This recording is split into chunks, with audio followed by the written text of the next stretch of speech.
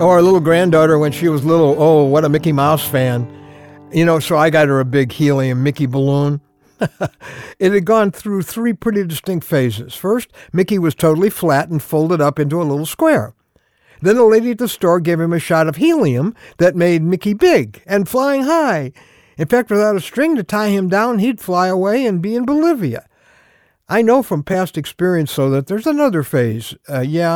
His flying high days can't last forever. One day, we knew we were going to find him all soft and mushy, and you can picture it, right? Slowly shriveling up on the floor. Oh, I'm Ron Hutchcraft, and I want to have a word with you today about the danger of your highs. Well, the life and times of a helium balloon aren't all that different from the life and times of folks like you and me. We start out flat. We open our lives to Jesus Christ. He enlarges our life, gives us some victorious seasons where we're flying high, and then often overnight we've gone flat and we've hit the ground. It doesn't have to be that way.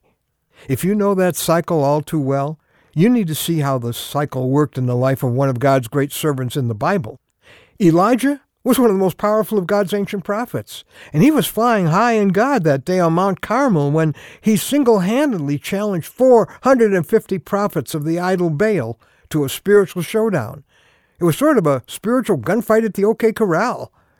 Elijah's challenge is to see whose God will consume with fire from heaven the sacrifice that's just been laid on the altar. Okay, our word for today from the Word of God begins with 1 Kings 18:37 as Elijah prays in front of this army of false prophets. Answer me, O Lord, answer me, so these people will know that you, O Lord, are God, and that you are turning their hearts back again. Now, the entire prayer is only 60 words, but Elijah mentions God 9 times in those 60 words. On Mount Carmel, it is clearly all about the Lord God. And the fire falls, consuming the sacrifice and causing everybody to cry, "The Lord, He is God." Now, fast forward to the next chapter. The king has threatened Elijah's life, and in fear he runs to the desert. He sits under a tree, and in the Bible's words, prayed that he might die. What?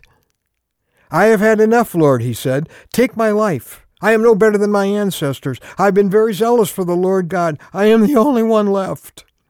On Mount Carmel, it was all about God. In the desert, it was all about me. And that's the difference between flying high and falling flat. During the victory time, it's all about the Lord.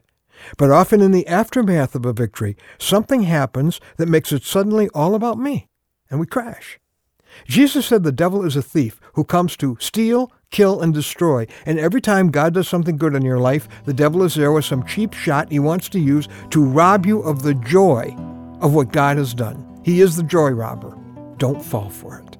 It's like you've just won the Super Bowl, you're walking off the field, and your defeated opponent says, "I'll make you pay for this," and he gives you a bloody nose.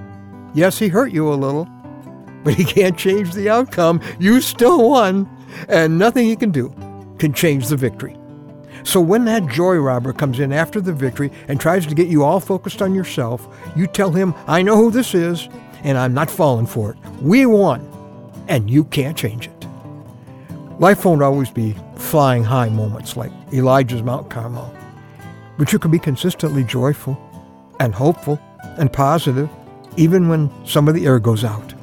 Because, quote, in the Bible, "The joy of the Lord is your strength," not the joy of your circumstances.